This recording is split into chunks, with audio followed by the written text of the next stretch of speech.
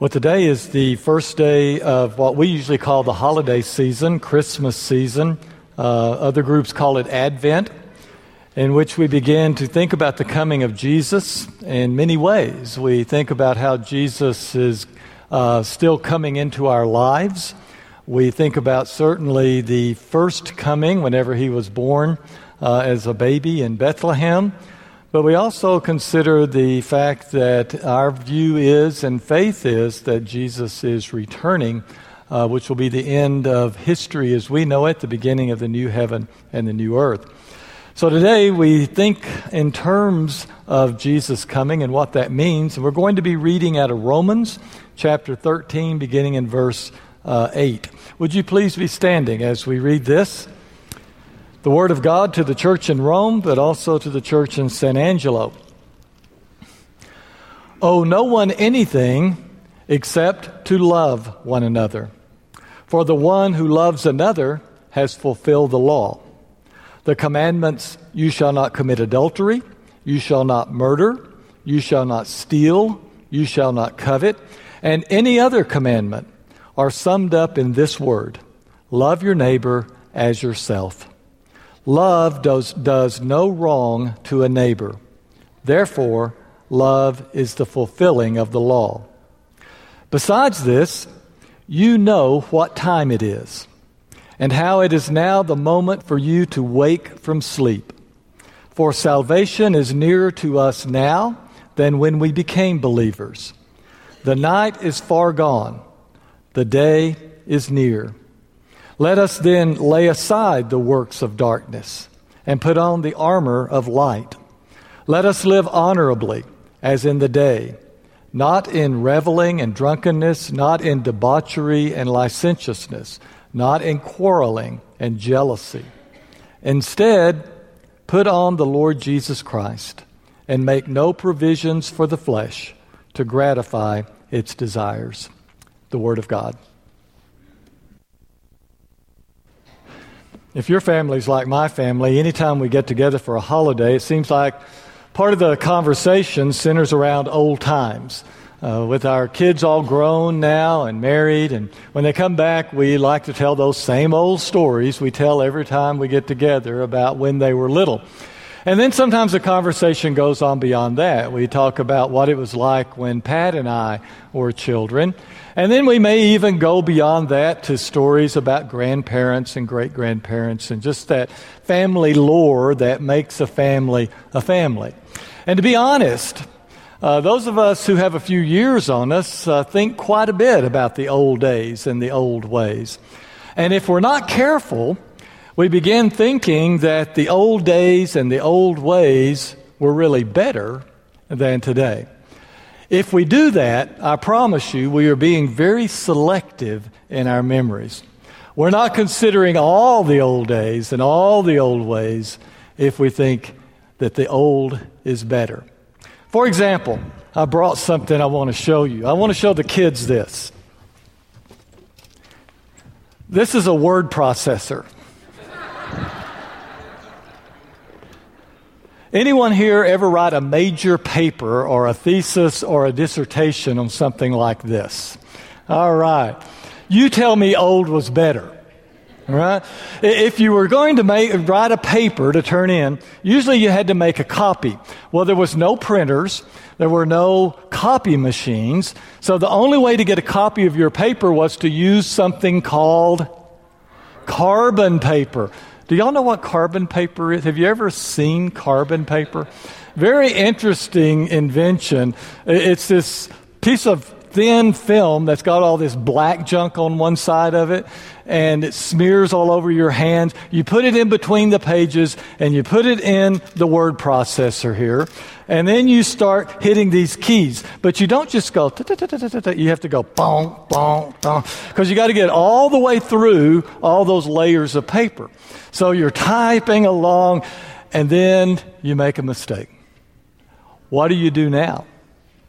Well, when I started out with one of these, you got an eraser.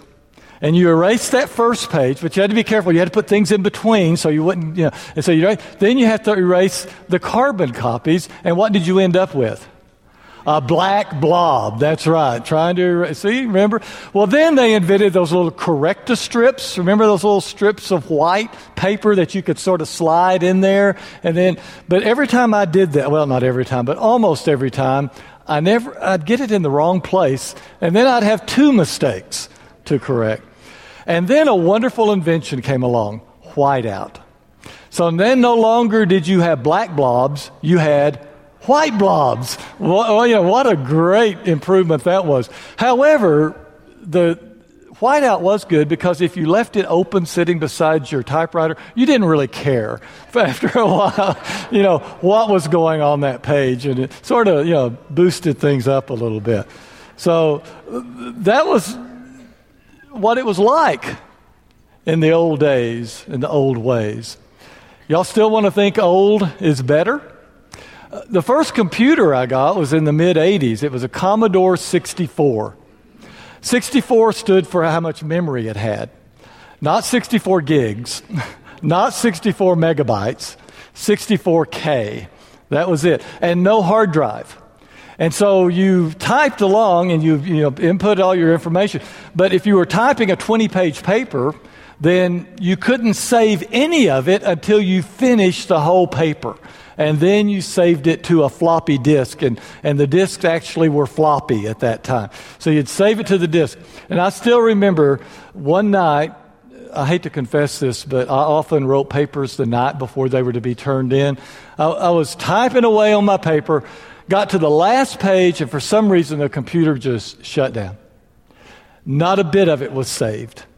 So I sat there and redid the whole paper, got to the last page, and I promise the computer shut down again. I want to tell you, not always are the old ways better than the new.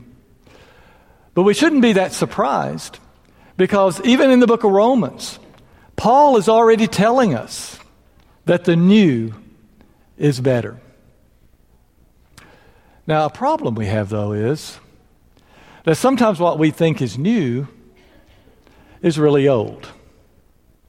That what often presents itself as the new thing is really something old that's been repackaged and is just coming back around. I don't know how often Pat and I have been out walking around, shopping, doing something, and she'll point out some little teenage girl and say, I wore that when I was in junior high. Fashions that seem to be new to newer generations, and thankfully for our cultural forgetfulness, they seem to be new and they come back. If the rest of you women found that to be true as well. Yeah, and I was watching a PBS special not long ago, and it was about unearthing a woman that had lived in the 5th century BC. And as they began removing the dirt around, she had died in Siberia, and the cold climate had kind of mummified her body. They began to expose more of her body, and guess what she was covered with? Tattoos. It's not new. It's old, but it keeps coming back around. And if you think body piercing is new, go to a museum that has displays of ancient civilizations, and you'll find out that's not new either. Well, we could keep talking about these kinds of things, but what's the point here? Well, the point is that sometimes we get to thinking that the old is better, and it's not. But also sometimes we start thinking something is new, and it's not. And that's not too bad unless we're talking about spiritual and moral things. And that's really where Paul is focusing in as he's writing to his friends there in Rome. That it's really a tragedy when we settle for the old ways spiritually and morally. Paul talks about how the blessing of being in Christ is we know what's new and what's old. Now, the way he says it is that we know what is of the night and what is of the day. What is new is what really works now, and particularly what prepares us for God's coming future. God has invested in us and given us information and a gospel that tells us what is really fresh and new. And he warns the people, don't be fooled into thinking that the old ways still work, because they don't. He tells his readers, he says, you know what time it is. And what a great thing that is to know what time it is and to be able to discern what is really new and what is really old. Because the old ways didn't work then and they don't work now. And we've got to know what is truly fresh and new. Now, Paul doesn't just leave it at that. He begins talking about what some of those old ways were. And he knows good and well that the people that he's writing to think that some of these old ways he's describing are really the new way to live. Did you notice some of his language here? He talks about the old ways of partying and substance abuse. Now, he says reveling and drunkenness, but it's really partying and substance abuse. And we think, wow, that sounds pretty modern, doesn't it? That sounds like something that's really new. But no, that's what was going on in Paul's day. And Paul was warning him, those are the old ways that no longer work. This idea of living, trying to find some kind of escape and trying to find some way that can either numb you to what's going on around you or there's some way to kind of just keep your mind occupied for a few moments so you can, make it through another day or another week. So that's the old way of living. Don't let anyone fool you to think that that's new. It's old, and it didn't work then, and it doesn't work now. He goes on to talk about two words I love, debauchery and licentiousness. And I say I love those words. I don't love those things, but they're just funny. Debauchery and licentiousness. What is debauchery? Debauchery basically means this. In our current culture, it's the new sexual ethic, or maybe you could even say, Paul was saying, people that like to just sleep around. Every generation that comes along seems to think that they invented sexuality and God knows nothing about it. It's just something that we have discovered and that we can write the rules according to the way that we think it works best. Paul says that's an old thing. And the word for that is debauchery. Licentiousness. Licentiousness means that while you may think there's a general rule for society and there's a certain way that most people ought to do things, you can do it a little differently. You have a license to live just a little different than everyone else, and it's okay. It may not work for everyone, but I can make this work. That's licentiousness. And Paul says that debauchery and licentiousness didn't work then. It's an old idea, and it won't work now.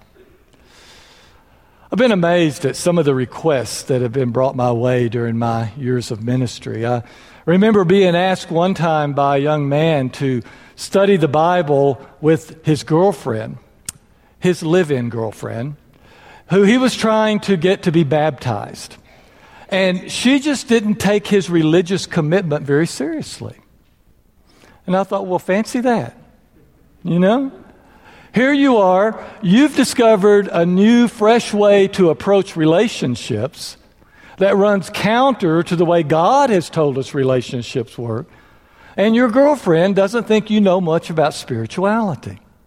Had another call one time from a young woman that wanted me to get a hold of her former live-in boyfriend who had left her, and she was just furious with him because he had not kept his commitment to her.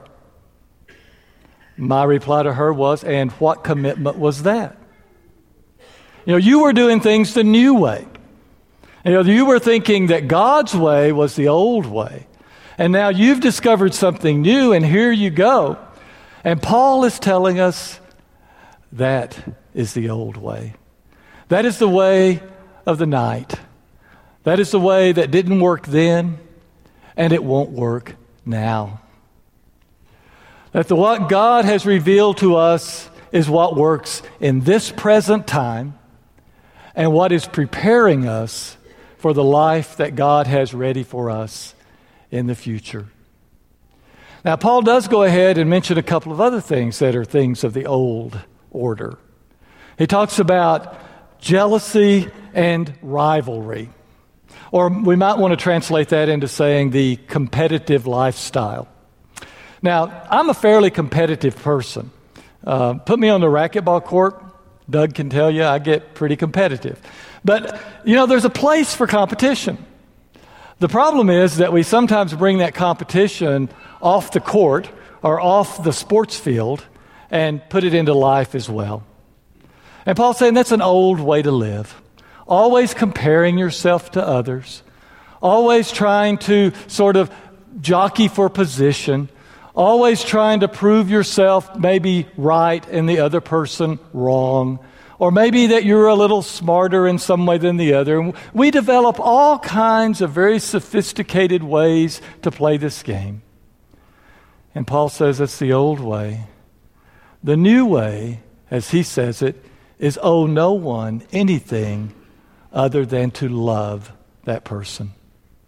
And in fact, when Jesus was talking to his disciples, several times in the book of John, he says this, I'm not giving you an old commandment, I'm giving you a new commandment. And the new commandment is this, to love one another. I can remember before scratching my head and said, but that's something I've heard for a long time. How is that a new commandment? Let me tell you how it's new. It's new because it works today and it gets you ready for tomorrow. It's not the old ways. It's not the old ways of living that didn't work then and they won't work now, and they certainly won't get you ready for God's tomorrow. So listen to Paul as he tells us. Know what time it is. Know what's old. Know what's new. Know what's of the night. Know what's of the day. And it's time to wake up and start walking in the day, in God's new day, in God's day where we can see where we're going and who we are. Paul's invitation to us is to put on Jesus Christ, to put on the armor of light, and to commit ourselves that we're not going to be fooled by what our culture, by what our world says is something new. It's just old. What is new comes from our Lord and Savior Jesus Christ. The ways that He has revealed to us. And those of us who aren't hitting the snooze alarm and turning over and going back to sleep, those of us who want to live this light in the day, those of us who want to live on into God's promised coming day, know what the old is and what is the new. Paul's invitation is to come and to put on Jesus Christ. That's our invitation as well. Let's stand and sing.